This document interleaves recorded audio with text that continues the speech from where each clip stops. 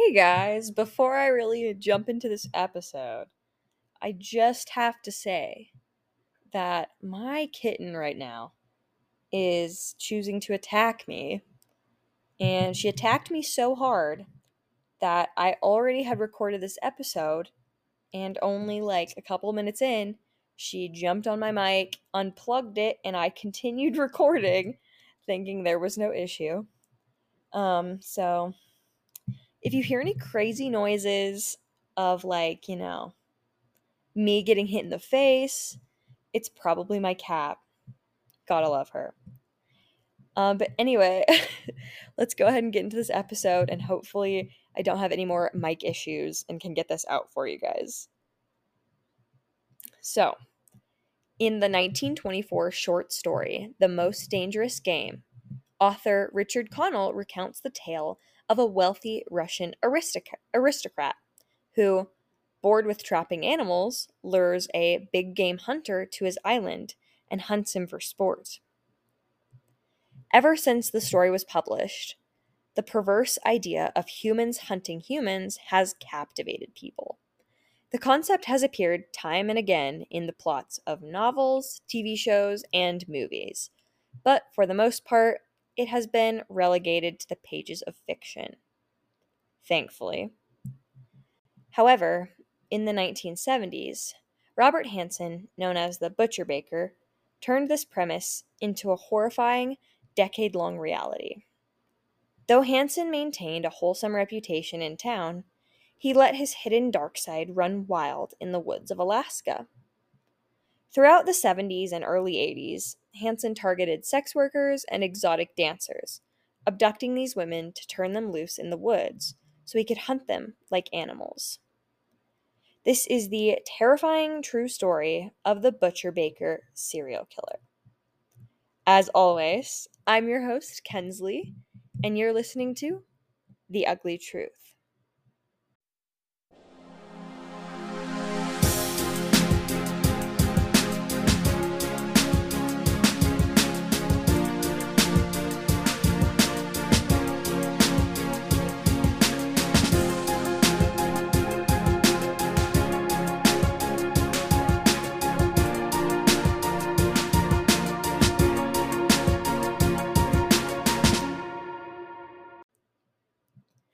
Unlike his fictional counterpart, Robert Hansen was no aristocratic nobleman. Born Robert Christian Hansen on February 15, 1939, in Esterville, Iowa, his father was a Danish immigrant who owned a bakery. He was also a strict disciplinarian. Hansen's childhood was not an easy one. He worked long hours in the family bakery from a young age. Though he was naturally left-handed, he was forced to use his right hand instead, a switch that resulted in a lifelong stutter. As a teenager, he was painfully shy, had bad acne, and he was mocked for his stutter. The boys at school made fun of him, and the girls he liked rejected him. He was often described as a loner.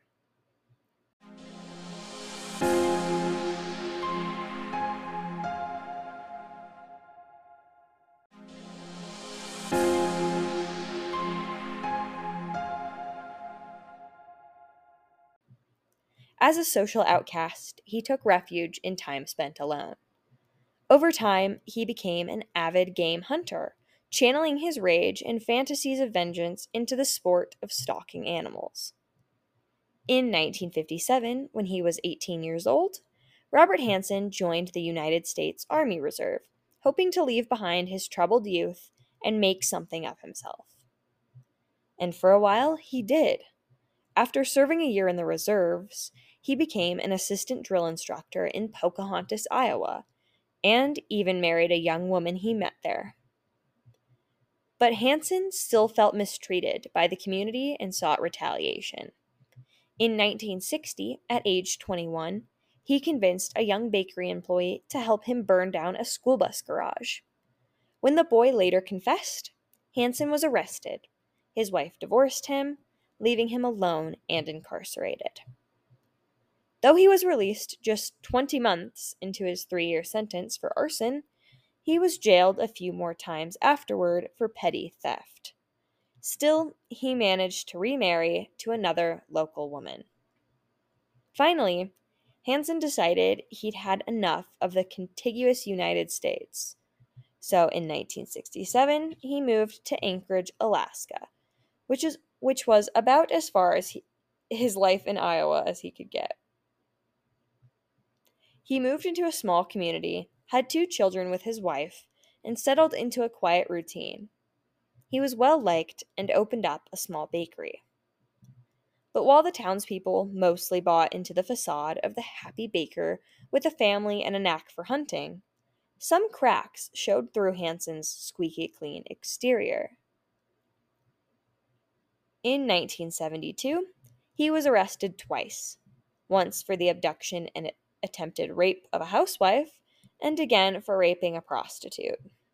Unknown to authorities, his killing spree began in 1973, likely emboldened by his ability to walk free after his early crimes. The year of 1976 saw Hansen arrested again and sentenced to 5 years for shoplifting a chainsaw. However, he appealed that sentence and was released, while he continued to prey on strippers and sex workers who he forced to act out his twisted fantasies. In 1983, more than a decade after Hansen moved to Anchorage, a 17-year-old girl named Cindy Paulson was found running frantically down 6th Avenue, barefoot and handcuffed. After being picked up by a driver and returned to safety, Paulson, a prostitute, told her story to the police. She described being held hostage by a man who'd handcuffed her to his car, held her at gunpoint, and took her to his house where he chained her by the neck. The man raped and tortured her repeatedly before attempting to load her onto a plane and take her to his cabin in the Matanuska-Susitna Valley, about 35 miles north of Anchorage. As the man prepared the plane for takeoff, Paulson managed to escape, leaving her shoes behind as evidence. Little did she know how much she was avoiding by escaping and how terrible that would have been for her. And Robert Hansen fit the description of the kidnapper perfectly. Paulson even described his stutter and identified his plane. But police were still reluctant to bring him in. After all, though he was no stranger to trouble with the law, the local baker was well liked in the community. Hansen admitted that he had met the girl, but claimed that she was setting him up because he had refused to pay her extortionate demands. When he told police about his strong alibi provided by a friend, he was released. Meanwhile, Alaska state troopers were convinced a serial killer was on the loose. Several sex workers and dancers had gone missing, and troopers were beginning to find bodies. When 2 bodies were discovered in the Matanuska-Susitna Valley, along with .223 shell casings nearby, Hansen was a prime suspect. But the police needed proof. This led to the involvement of the FBI, including the now retired FBI agent John Douglas, who helped pioneer the field of criminal profiling. And by the way, the story of John Douglas is now depicted in the Netflix series Mindhunter. So if you want to get some more info about him, definitely check it out. So Douglas put together a psychological profile of the killer based on the details of the case and the injuries inflicted on the recovered bodies.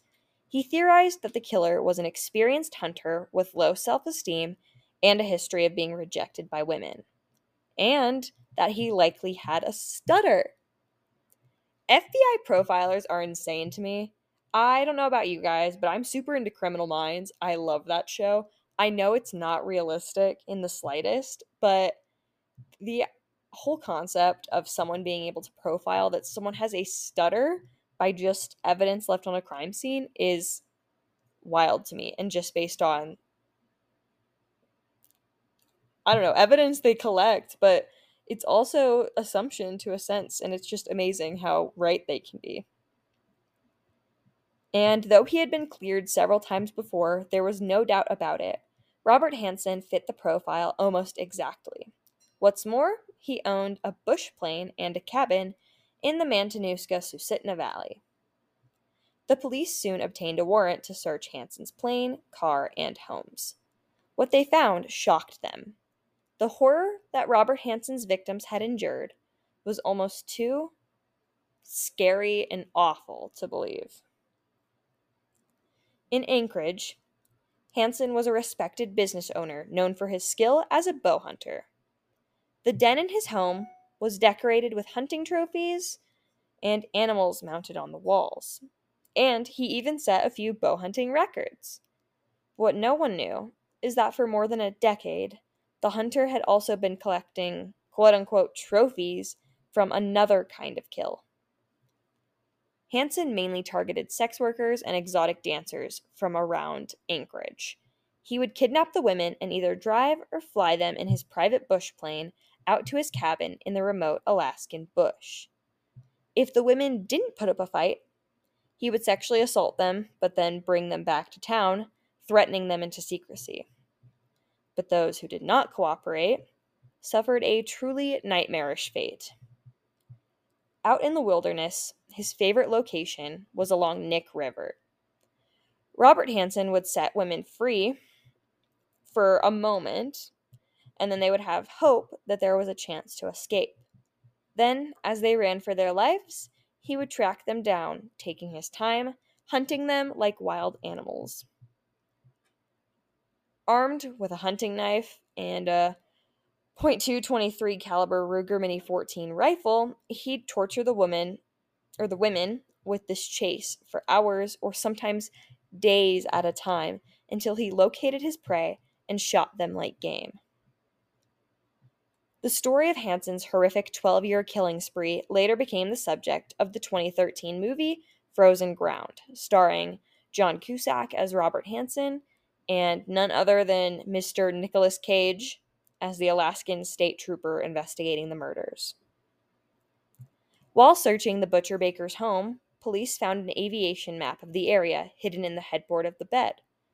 It was marked with tiny X's denoting the kill and burial sites of his victims. Some of the X marks matched up with where the police had found bodies. There were 24 X's in all. And what's more, in his psychological profile of the killer, Douglas had predicted that the murderer would keep souvenirs from his prey. Sure enough, in the basement of Hansen's home, police found a stash of jewelry. In the stash was a necklace that belonged to one of the victims. Faced with the evidence in 1984, Hansen confessed to murdering 17 women and raping another 30 women over a 12-year period. Robert Hansen was sentenced to 461 years plus life in prison without parole in 1984. He was imprisoned at Spring Creek Correctional Center in Seward, Alaska, where he died in 2014. As part of a plea bargain, the butcher baker was only ever charged with 4 of the 17 murders he confessed to, and some believe he actually killed more than 20 women. I cannot wrap my mind around the fact that this man confessed openly to 17 murders and was only charged with 4 of them. And thankfully he still got life in prison, but still, that's crazy. But in exchange for the reduced conviction, Robert Hansen agreed to assist police in locating the remaining bodies plotted on his kill map. Unfortunately, 5 of the bodies have still not been found to this day, and Hansen took the secrets of their locations to his grave. So one of the possible victims, her name is Celia Beth Van Zanten. She was 18 years old and was at home with 2 of her 3 older brothers on December 22nd, 1971. The 3 of them shared a house on Nick Avenue in Anchorage, close to Northern Lights Boulevard, with their older brother and cousin. Her parents resided in a different home in Anchorage. And in the late evening, Beth left her house and walked a few blocks to the nearby Bilo supermarket. The Bilo closed at 9 p.m., and she left at 8:30. Between 8:45 and 9 p.m., a witness spotted Beth go to the Bilo. At around 9 p.m., a neighbor claimed to have spotted her on Northern Lights Boulevard. She never reached Bilo. Her disappearance was reported 2 days later. On December 25th, 1971, Her body was discovered at Chugach State Park, close to Anchorage. Her chest had been sliced with a knife, and she had been bound and subjected to a sexual assault. She had been dumped, still alive, into a deep ravine before passing away from exposure. According to forensic evidence, she attempted to climb back up the slope, but was unable to do so due to her bindings. Hansen had been accused of killing her because of an X on his aircraft map, but he denied responsibility for both her death and other women's homicides who were not involved in prostitution. And here are just some of the known victims of Robert Hansen. I only have 3 of them that I know their ages, so the rest of them I'll just say their names. So there was 24-year-old Joanne Messina, 23-year-old Sherry Morrow, 17-year-old Paula Golding, Malai Larson, Shay Luna, Delynn Frey, Teresa Watson, Angela Fettern, Tamara Peterson, Lisa Futrell, Andrea Altieri, and then there was one girl that is still unidentified to this day. And then there was Cindy Paulson, the 17-year-old girl who got away. And that is the horrifying story of Robert Hansen. I can't even begin to imagine the women that were victims of him. I can't even imagine what their last thoughts were after being hunted in the woods for days. Like, it breaks my heart. And it is crazy that this concept of like humans hunting other humans, it is such a big thing in the media, like TV, movies, everything like that. And I just watched a movie that had that in the plot line of it, and it's just wild. And it's crazy to think that this is a real thing that has happened, and real people have had to deal with the just complete utter terror of that. And so my heart goes out to all of the victims' families and friends, and just anyone that's been through something traumatic. Like, my heart goes out to you too, because that is just terrible, and no one deserves to go through anything like that. So, anyways, guys, thank you so much for listening. Looks like we made it through the whole episode without getting cut off by my cat, so that's good. And as always, you guys can follow us on Instagram at pod.theuglytruth. And you can always send us an email. Please send us emails. We love it so, so much. I love responding to you guys. I've responded to people from all across the country, some from other countries. It's amazing. So our email is pod.theuglytruth@gmail.com. You can also follow us on Facebook. You just have to look up The Ugly Truth, and you should be able to find our page. And yeah, you can always follow me and Alyssa individually on social media as well. We would love it, and we'd love to say hey to you guys if you want. Anyways, thanks so much for the love as always. We love you guys, and we will see you next week for another episode. Bye!